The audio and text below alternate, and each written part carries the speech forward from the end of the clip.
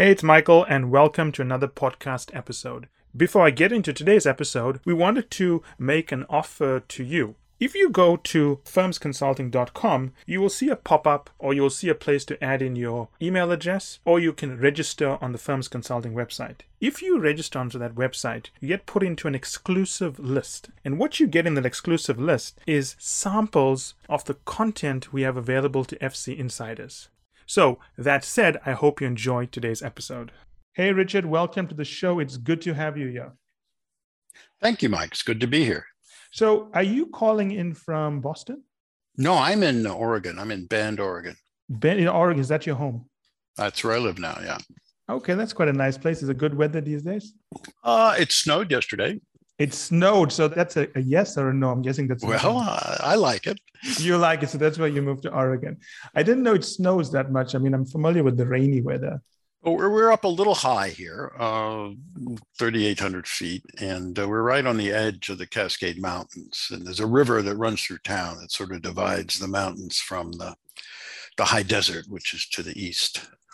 Yeah, I suppose it's a good place if you like hiking and going outdoors and sightseeing and so on. We're in the middle of the state. Yeah, I mean, we're 3.5 hours by drive from Portland, so we're not urban here. We're not urban. Okay, I'll put it on my list of to-do places I need to visit. Okay, so there's many things we can talk about, right? Because you've obviously had a very extensive career in strategy. But I want to focus on your latest work in your book, The Crux, because I thought it was very interesting when I read it. It was a new perspective on strategy. Let's help the audience understand the principle of the crux. So how is this different from current styles and forms of developing a strategy? Well, it's actually extremely traditional. Strategy as a word goes back to the ancient Greeks. Yes. It means the art of the military leader or general. If you actually can take it back further than that, the strat and algayard are Indo-European root words that mean leading a herd. Yes. So strategy is about directing a group to some end. And its earliest incantations were about military leadership. Mm-hmm. You know, the problem is we're being attacked. What do we do? Or the issue is what should we do? And I think that was very well understood by anybody who used the word, but somehow we've gone off track. There's a whole industry out there selling strategy advice. Yeah. Now, if I take you back in time to when I first studied the subject in the 1960s, there wasn't any literature on business strategy. There was one book and one article, and that was it. There was nothing. And we sort of began to think about strategy as how do you compete? And okay, that makes sense. And then we began to get more tools. We had matrices and boxes and diagrams and learning curves and 5 forces and so on. And all of these tools have made us wiser and smarter, and our ability to analyze competitive situations has improved. But the tools aren't strategy any more than having a plumber's toolkit makes you a plumber. Strategy is problem solving. Strategy is dealing with a problem, a challenge. That's why you need a strategy. You need a strategy when you have an opponent or a difficulty. If you don't have a difficulty and you don't have an opponent, then you don't need a strategy.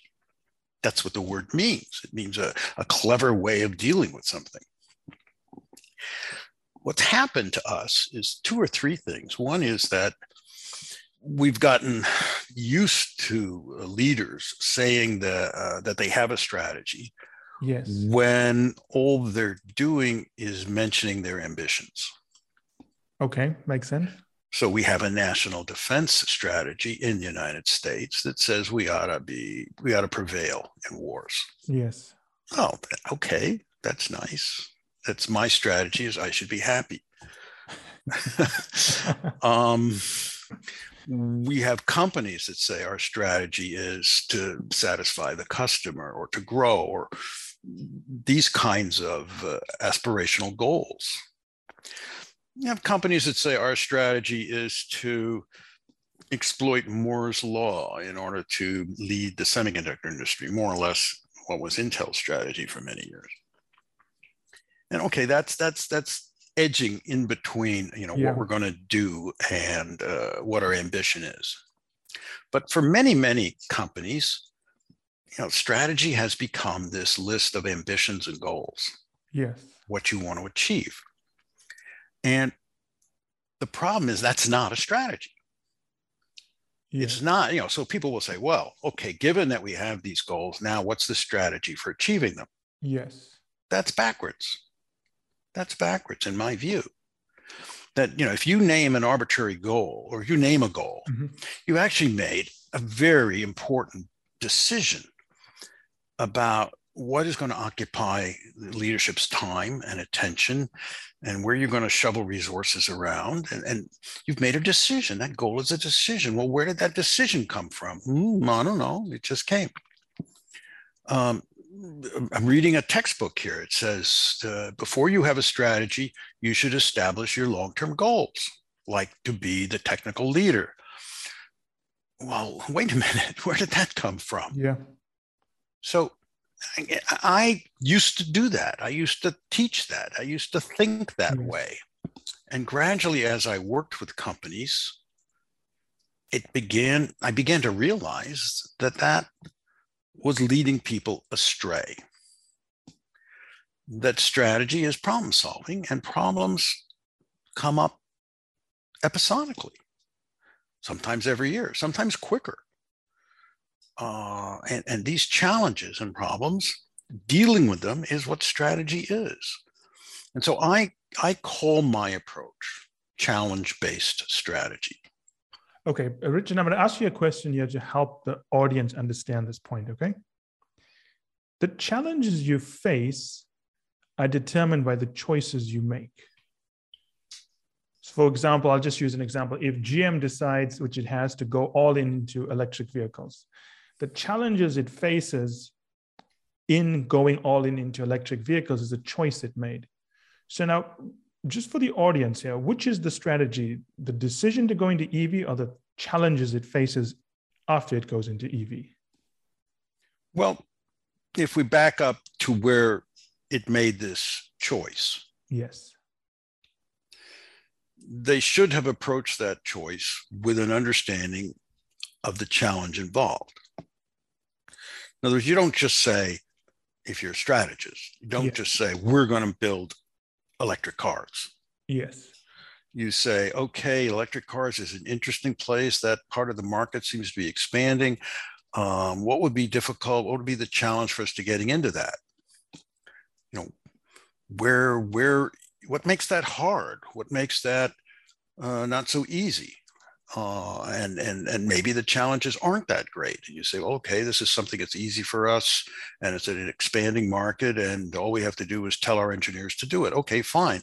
That level is barely even strategic. Yes. But if it is difficult, if, for example, you don't understand lithium batteries and they all come from China and you're not so happy about that, and if electric vehicles have other engineering or sales problems, and you have these challenges, and then you have to decide, well, how am I going to overcome those? What's my strategy? Tesla, when they went at it, their biggest challenge was not the electric vehicle, was the fact that it only went a couple hundred miles before it had to be recharged, and there weren't recharging stations anywhere. So that's a big chicken and egg challenge that they had to face. So I think that you don't just out of the blue say, I'm in the electric car business, and then later discover, oh, wait a minute, this is difficult. I think the difficulties and solving those difficulties is part and parcel of the strategic decision or choice to invest in the electric vehicle business. But isn't it fair to say that that's not how every company operates? I mean, there are some CEOs who are under pressure. They don't fully grasp what it's going to take to get into EVs, as an example, and they're doing it because they feel they have no choice. Sure. That's right. So they're not fully grasping the challenges. They make the choice and then they'll try to figure it out as they go through it. So I'm trying to unpack it for the audience to get them to understand how they're going to think about this. Because if we say the strategy is facing the challenge, sometimes we pick the challenge without thinking through what's required. It depends on how big a deal it is and how important it is and how critical it is to the organization and how difficult you think it is going to be to do it. Yes. Now, if you see an opportunity that looks pretty sweet and it's not that difficult to take it, okay, go ahead. Don't waste your mental muscle on stuff where it doesn't feel like you're going to need to exercise that. And so let me back up and say the primary thing about strategy is that it's about a concentration of resources. It's about a focus. The lesson of strategy for the last couple thousand years is that you need to focus resources on the enemy's weakest point, or you need to focus resources on the greatest opportunity, and you need to coordinate your actions. That if you tell one group to do something and the other group to do something opposite of that, these are people working for you, you're nullifying your efforts. And so you need some cohesion and coordination there. Now, you can't hope in a large organization to coordinate everything. It's just too complicated. But hopefully around the critical issue that you're facing, you can get this focus. Now, CEOs in general have hoped, and particularly in large, complex organizations, that by enunciating their values and their overall strategy, that people will sort of go along and everything will work out. Often it doesn't. The need to actually direct activity toward critical issues it's being eaten away at by this notion that, well, we make a strategic decision, we enact a strategy, and later we'll figure out how to work it. That's what happened to the United States in Iraq and in Afghanistan and some other unpleasant stories. You're going to first decide what to do, and then later, 3 years later, you're going to figure out how to make it happen. This is not a good way to proceed. Intel has got itself in trouble because it can't make chips at the cutting edge of technology anymore. Well, how did it get there? I'll go through that story if you like, but it got there partly by having strategies that didn't face up to its fundamental difficulties. I want to step in here a little bit because what you said is important. I want to make sure the audience gets it, okay? You used a choice of words I think are pretty good here because I think it helps people understand these concepts. You talked about how you get a company to focus its resources on the biggest challenge it's facing or the critical challenges. And then you mentioned quite rightly is that in most companies, not everything's going to be aligned along that, but it's important for the CEO and his team or her team to get the right resources focused on the biggest challenge. Now, I think this is the key one here, because I think when people are thinking about this, what you're saying is, if I understand correctly, is that the strategy is that process of aligning the resources, but you need to determine that up front and not say, I'm going to go into EV and then try to figure it out 3 years later. Right. Why are you going into EV? Oh, going into EV because the market's growing.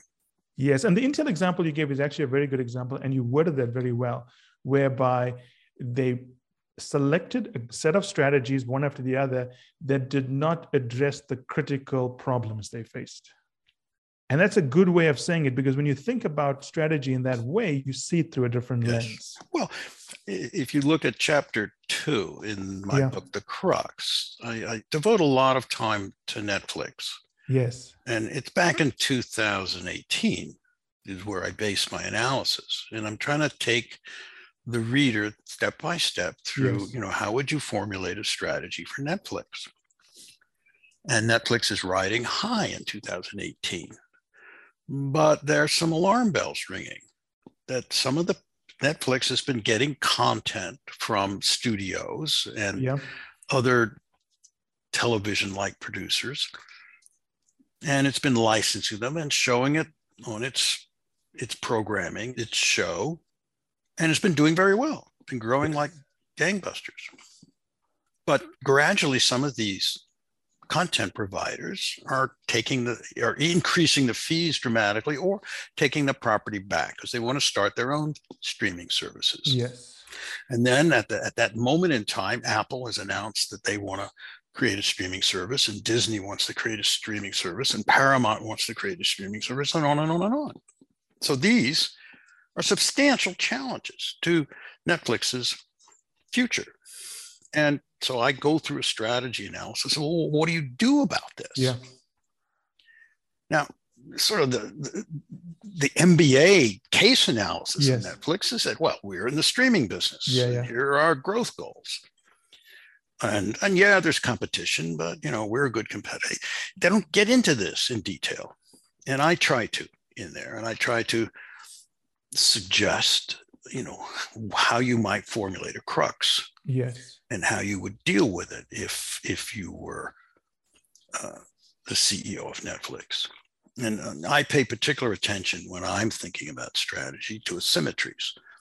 What differentiates me from Disney or Apple or Paramount? And one of the key things that differentiates Netflix is that it's got a fairly substantial foreign audience outside the US. Yes, and it's true. And growing. And so one of the things that Netflix could do to differentiate itself from the roaring competition that's going to happen in the US is relying on foreign production for being a worldwide streaming service.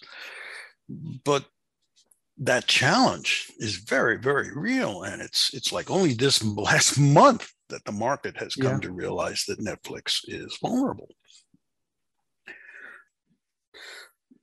Challenge-based strategy, I think I didn't used to think this way, but particularly since I wrote Good Strategy, Bad Strategy,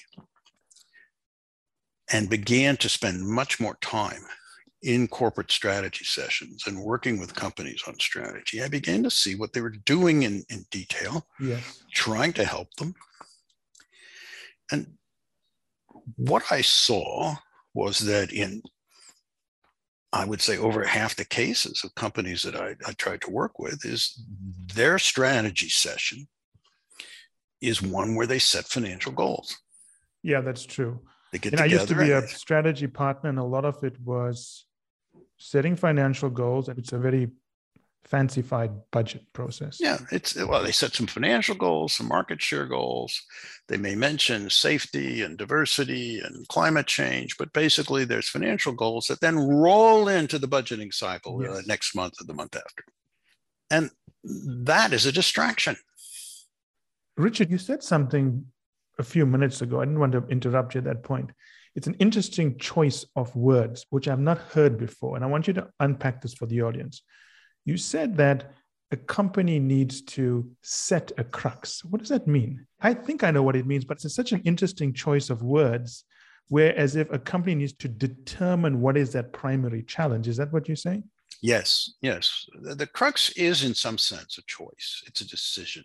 Yes. But it's also an intuition. So it's not quite right. You could say Michelangelo decided to give the Mona Lisa a smile. Yeah. But it's also an intuition, a piece of art. And so strategy in the end, solving a crux problem is an insight. It's part of what we like to think of as design, or the whole gnarly problem solving activity where humans can do this. We can look at a situation and we can intuit a way through it. We can see a solution to a problem. And that puts the crux in place. Now, the crux can be also a choice. It can be where if I'm leading a company, I can simply say, look, this is our challenge and this is how we're going to tackle it.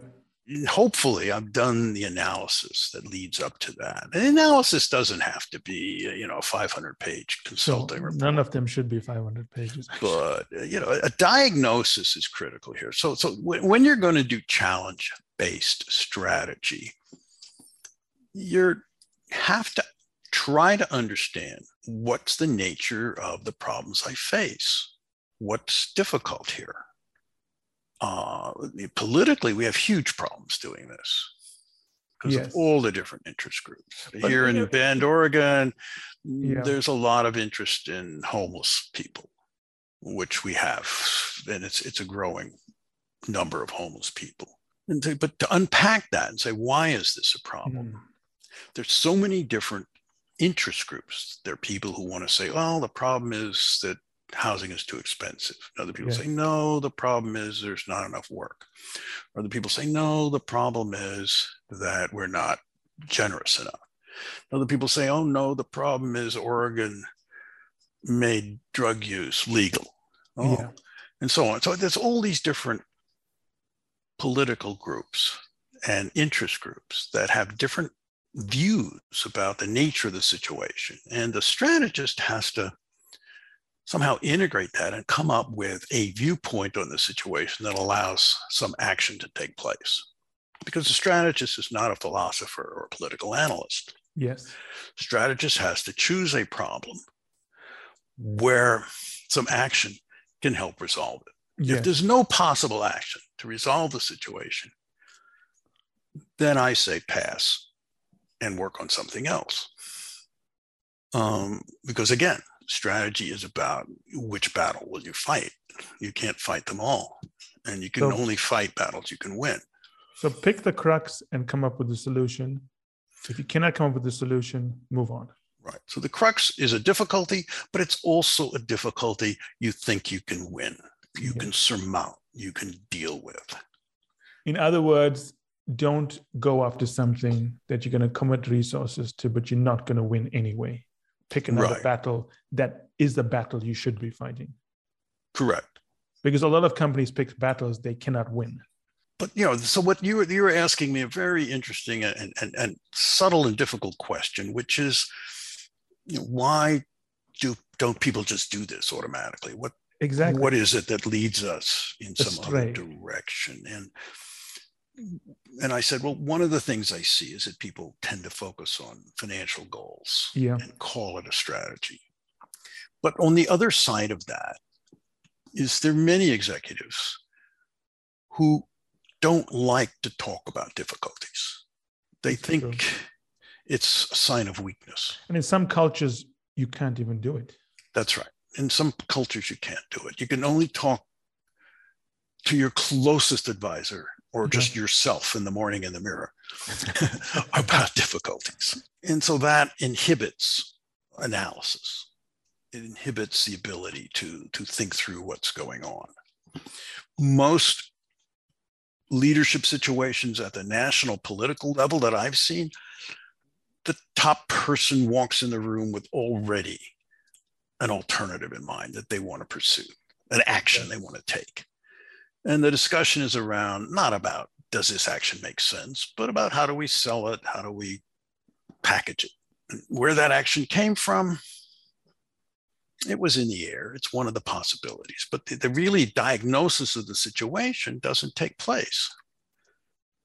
And so the unwillingness to look at difficulties is a second.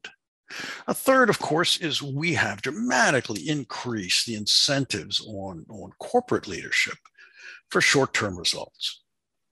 We have levered up the incentives for people to pop the stock price, to borrow money and buy back shares, to do whatever they can do to get earnings not going down, certainly going up, and so on. And so those strong incentives turn people's attentions toward those accounting results. And then you have to talk to Wall Street at least once a quarter. And those people aren't going to ask you about your short-term financial results. And so the house that you live in when you're a modern CEO of a public company is abuzz with these short-term measures of performance.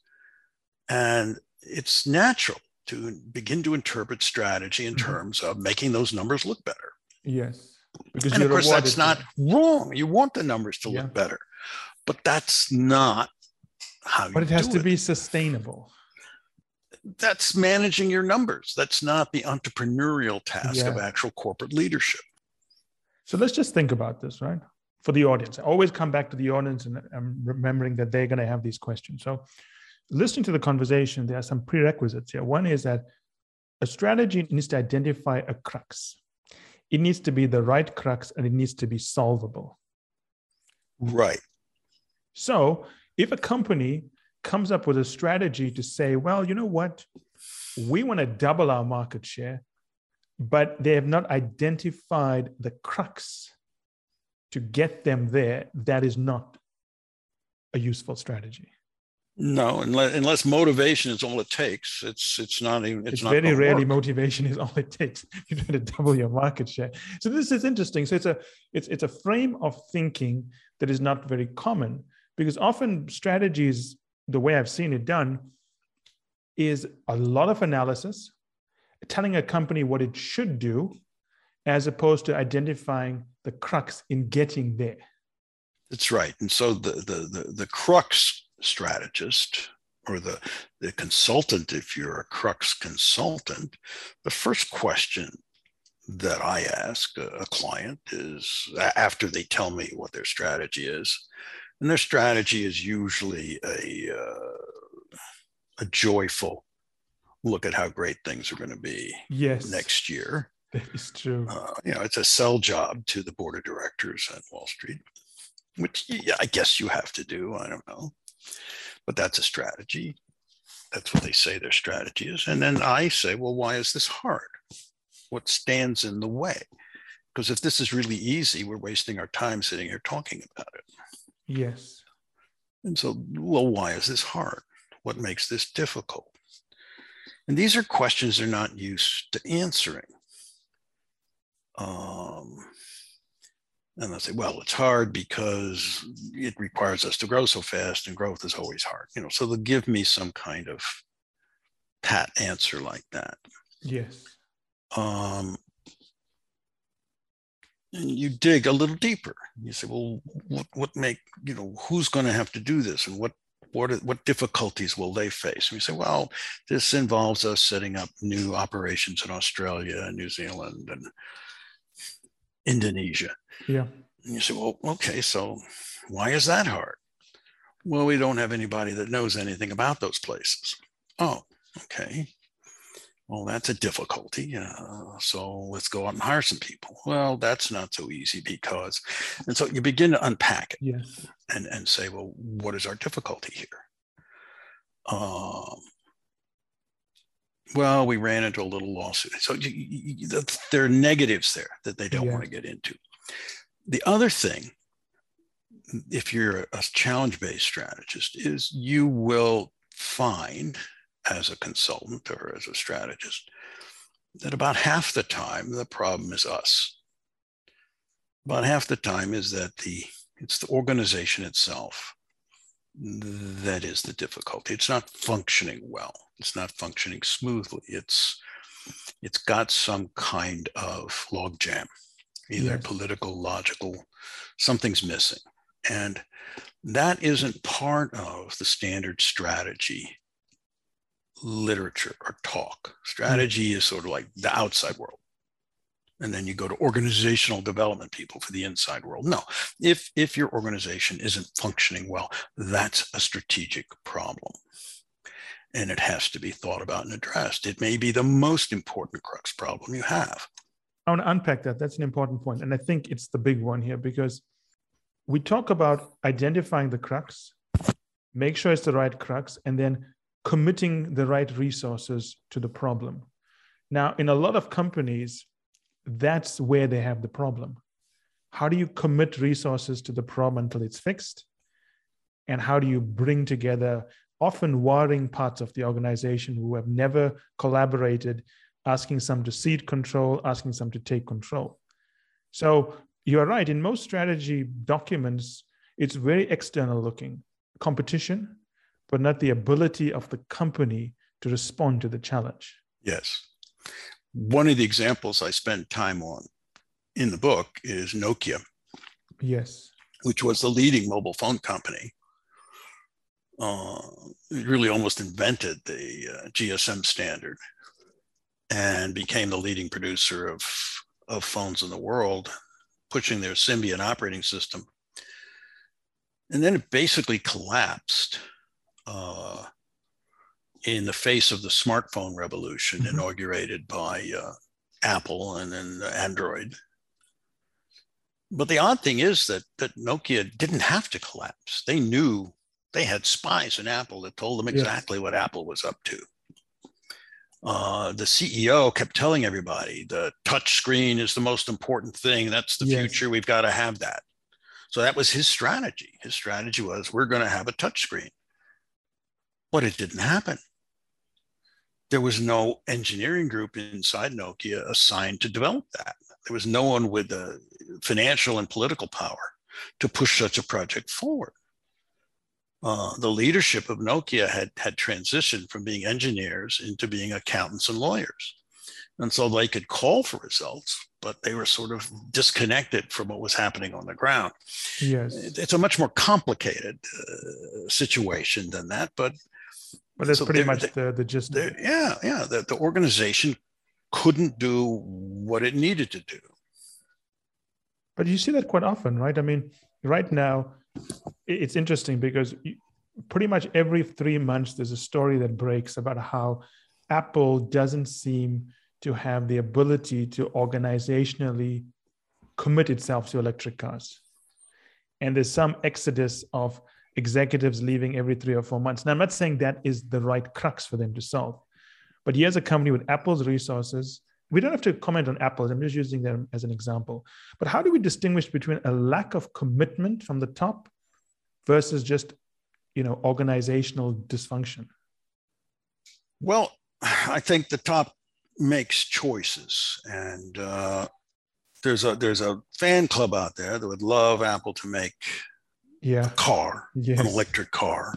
And I have no deep connection to Apple. I don't know anymore why they would choose not to do that, although I can suspect that it's already being done by other companies. They're not going to have a unique position other than their brand name. And it exposes you to all sorts of weird liability stuff that unless you're an automaker, you're not used to facing. Let's switch gears a little bit here. I want to talk a little bit about how companies now set strategy, what they think is strategy. Because I was reading the Financial Times this morning, whereby a major oil company, the CEO was talking about their strategy, and he was heavily focused on what market share they're going to take, the countries they're going into, and their investment plans for the next 5 to 15 years, because oil companies have a long investment cycle. But at no point did he articulate what is the central crux they are trying to solve there. My thinking here is that whenever you see a strategy, it's almost always a projection of finances, budgeting, capital plans, and markets. Yes, that's sort of a modern disease. It's displacing the word strategy to mean our ambitions. Exactly. Right. Ambitions have become the sort of new strategy. So how do we get leaders to avoid that mistake? What do they need to do? How do they change their mindset to think about strategy in a different way, in the way that we have articulated in this call? The fundamental issue for a company is that you're going to somehow beat the competition. Yes. Or meet the competition. Yeah. Or overpower the competition. And you've got to explain how you're going to do that. And what your edge is. The fundamental thing that a company needs to have to succeed is some kind of a symmetry between themselves and their competitors. It doesn't have to be the largest in the world, but there has to be something different that they're exploiting. It could be that they're just the oldest and the most trusted oil company in the world, and therefore we have an advantage in dealing with whatever. And so Shell, for a long time, had an advantage that they weren't the imperialists. They Yes. weren't the Brits. They sort of were, but you'd come out of Yes. Holland, and they weren't the Americans, and they weren't the this and that. And so they went after lots of places in the world that were a little sensitive about the colonial empires.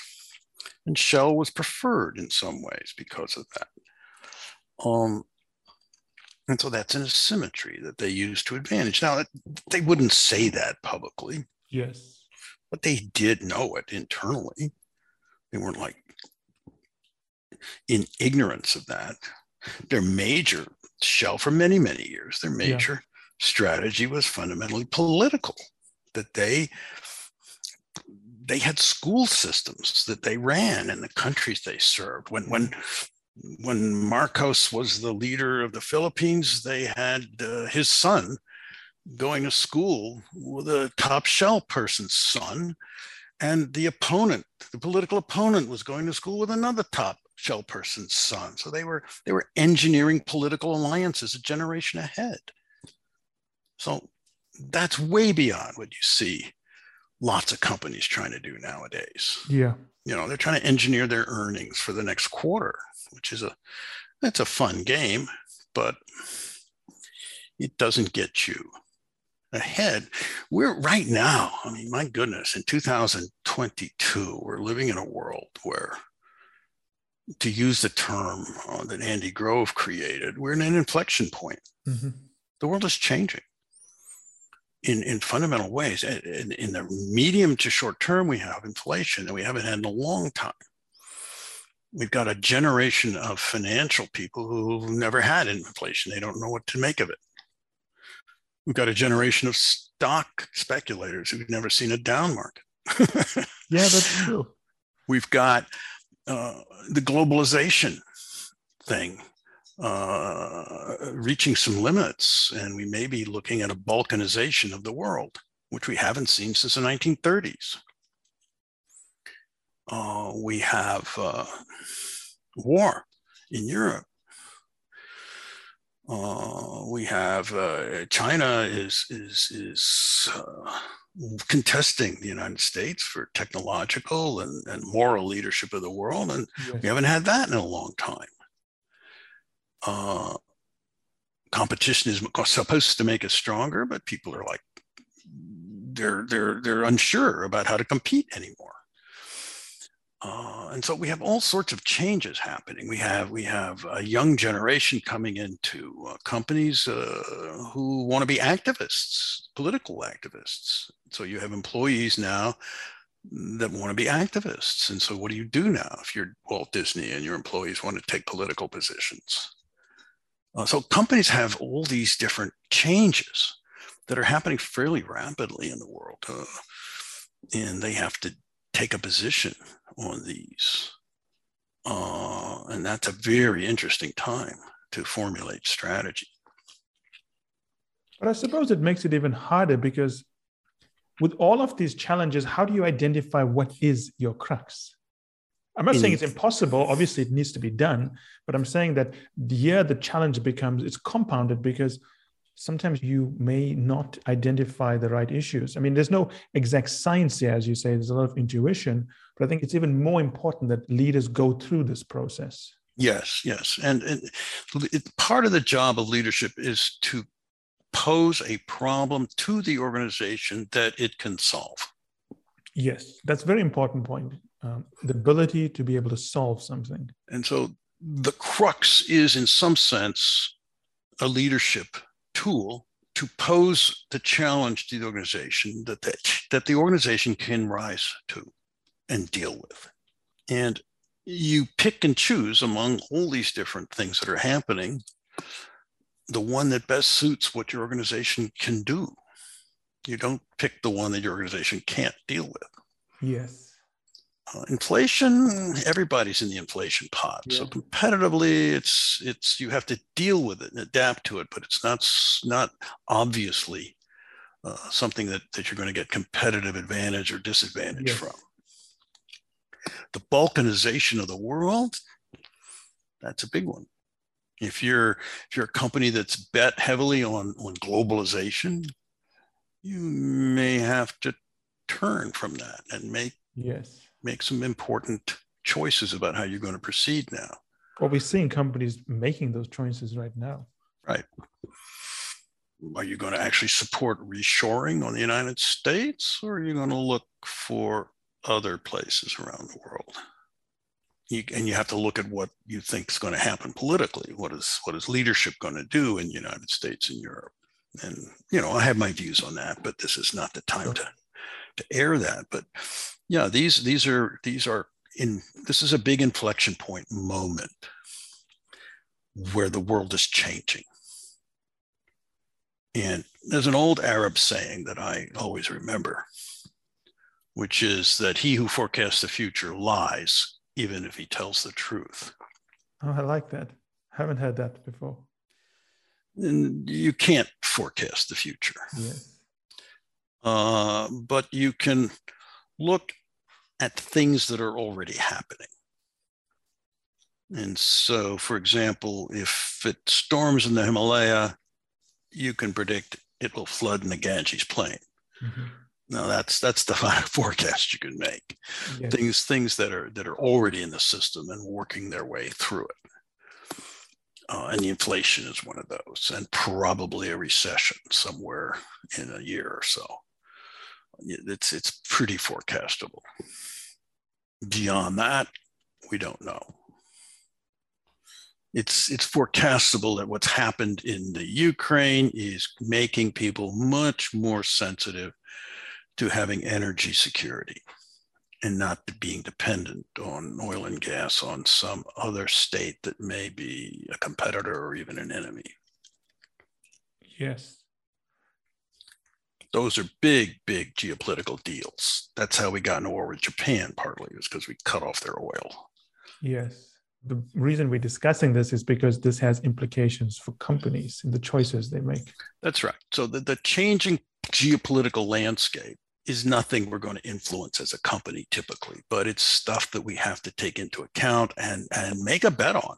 We take a position. That's what happens. You're a capitalist, and you take position, you take some risk, and you have an idea about what you think is going to happen.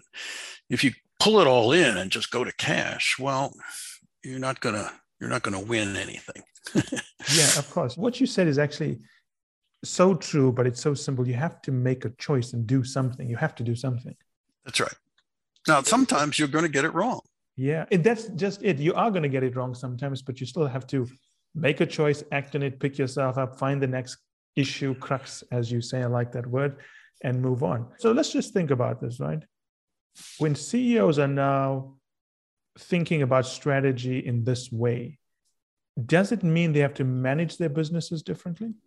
I think so.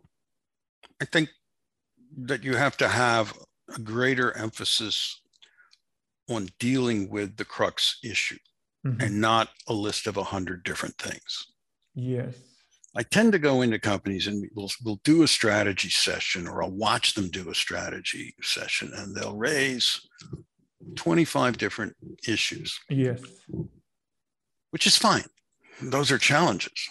A lot of them are goals and things like that. And if I'm working with them on what I call a strategy foundry, where they've committed to 2 to 4 or 5 days even of intense meetings on strategy, usually they'll develop a list of at least 12 and up to 25 different issues, challenges, things that they're facing.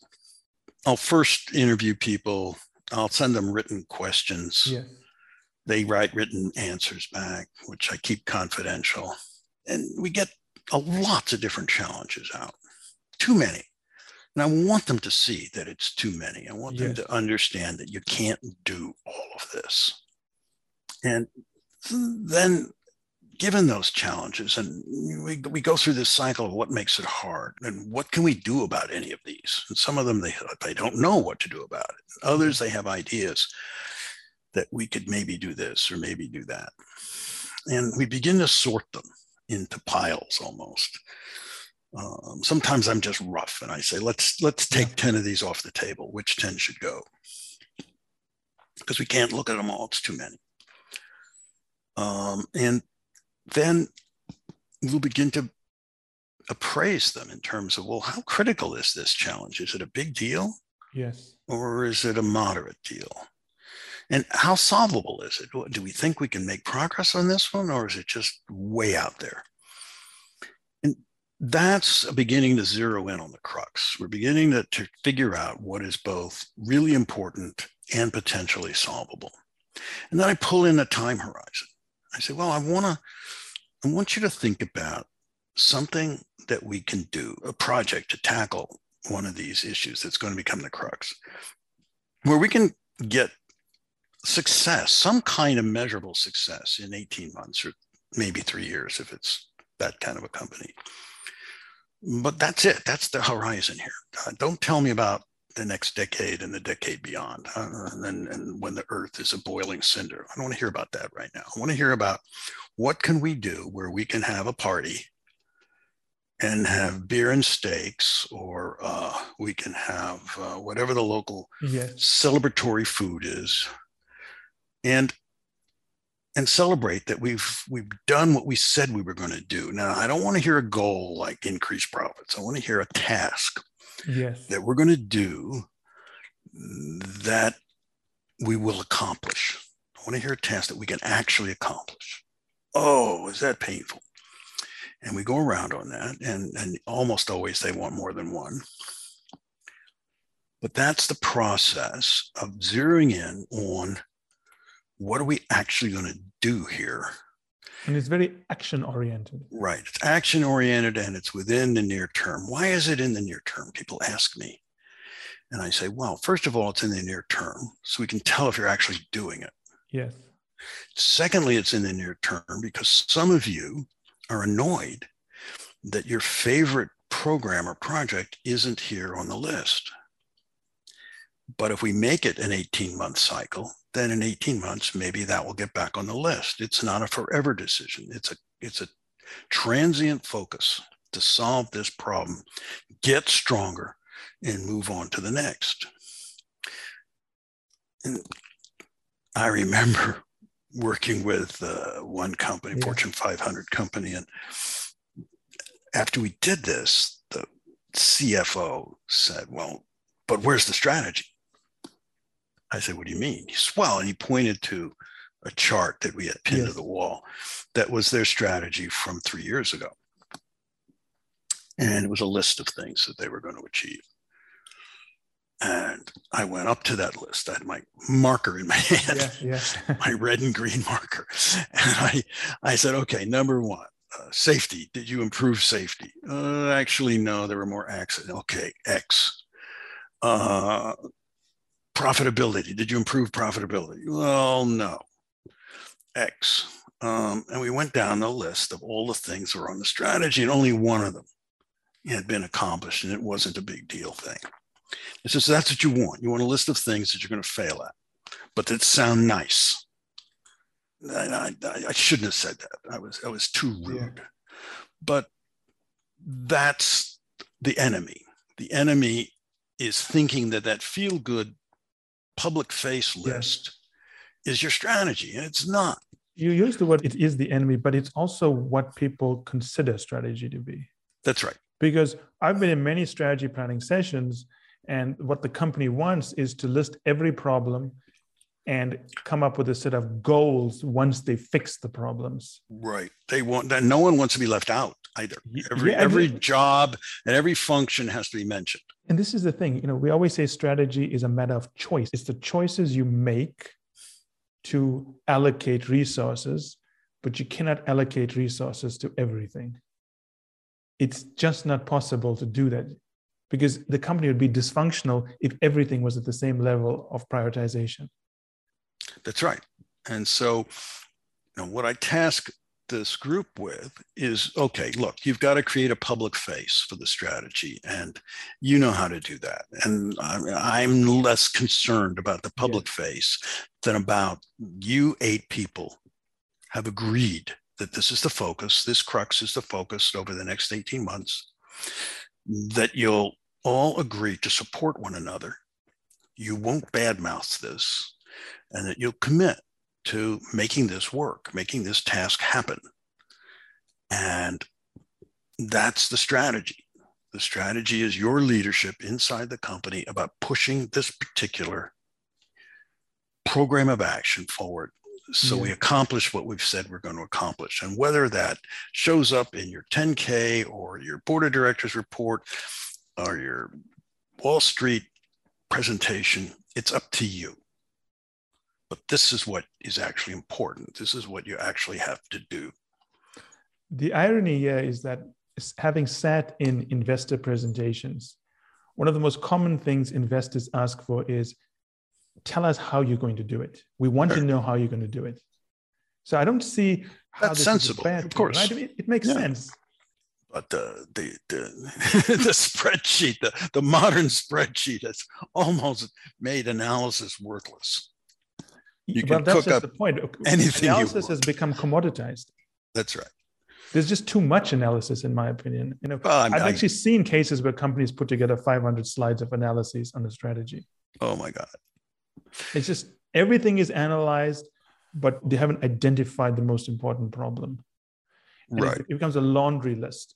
So I like the way you put that forward. And you've actually introduced a phrase I've never heard before, the public face of strategy. How do you explain your strategy to the market?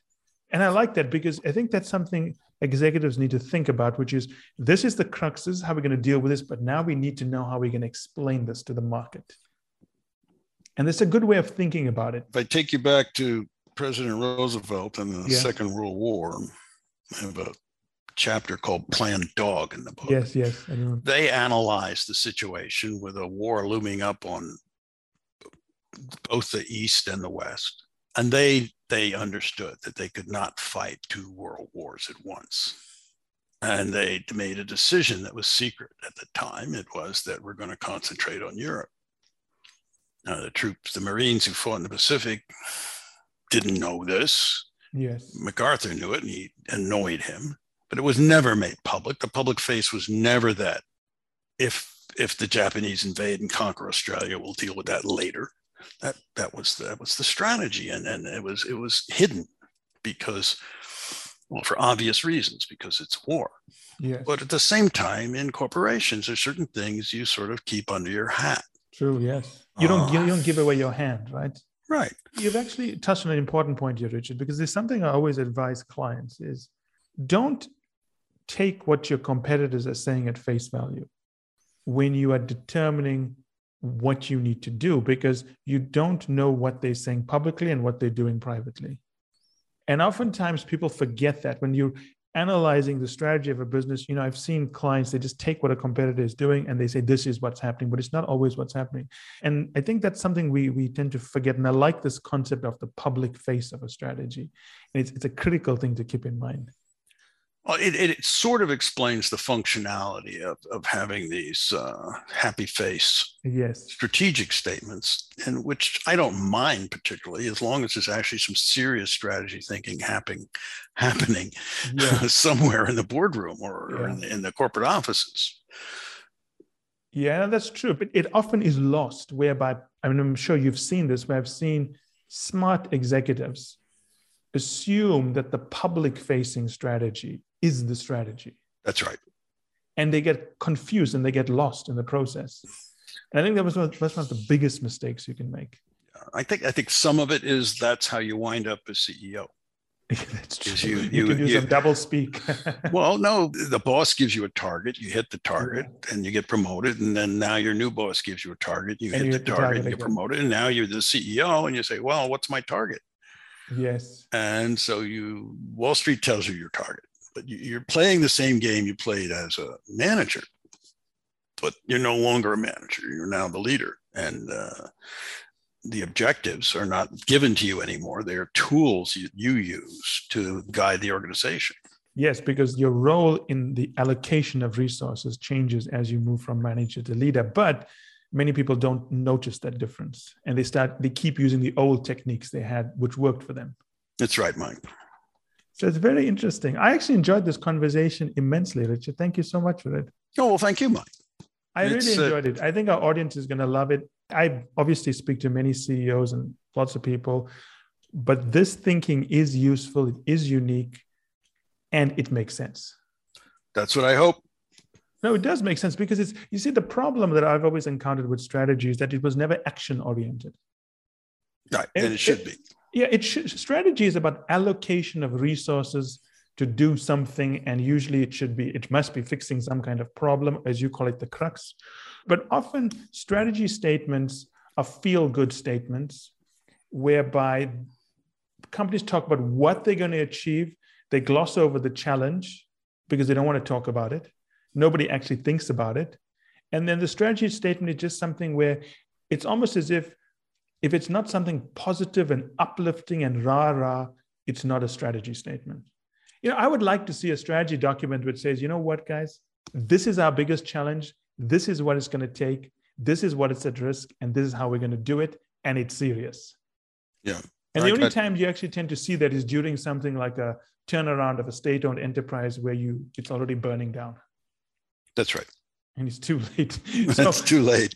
It's too late. But then everyone knows what the crux is. It always surprises me how strategy has almost been hijacked by this idea that you can't tell the truth. It has to be positive. Yeah. No, it's people don't want to look at the difficulties. Yes. They don't want to talk about it. And they may talk about it on the sly, but publicly addressing the fact that things aren't working. Yes. It almost comes to the fact that, I don't know how it happened, and you probably know this a little bit better than me, but somewhere down the line, when I was a consultant, there was a strong delineation between operations, organizational design, and strategy. Mm-hmm.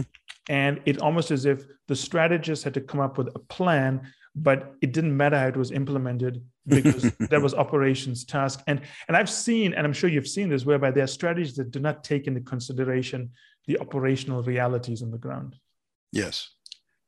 And obviously those will fail. Yeah, they're basically outward looking. They analyze market segments and cost structures. And they assume that it's just click your fingers and everything's going to work internally. Well, the other thing that's happened is if you look at the major consulting firms, and I'm not going to name any names here, but there's been a move to consolidate finance and strategy practices. Oh, yeah, that's true. It's absolutely true. That turns the strategy question into how do we get our TSR up? Yes. And if you look at strategy analysis, a big part of it is the business case. Yes. And in fact, I've seen strategy documents where the entire strategy is just a business case. It's nothing about whether this can be done. It's about if we took a 5% market share, this is what it would translate into our bottom line. Yeah. I go through in my book a whole scenario where I'm sitting in with a CEO and the top leadership of a company, and they're preparing a presentation to the board of directors. And they're looking at, well, if we get this market share, what does that mean to a present value? And, we got to get an 80% market share.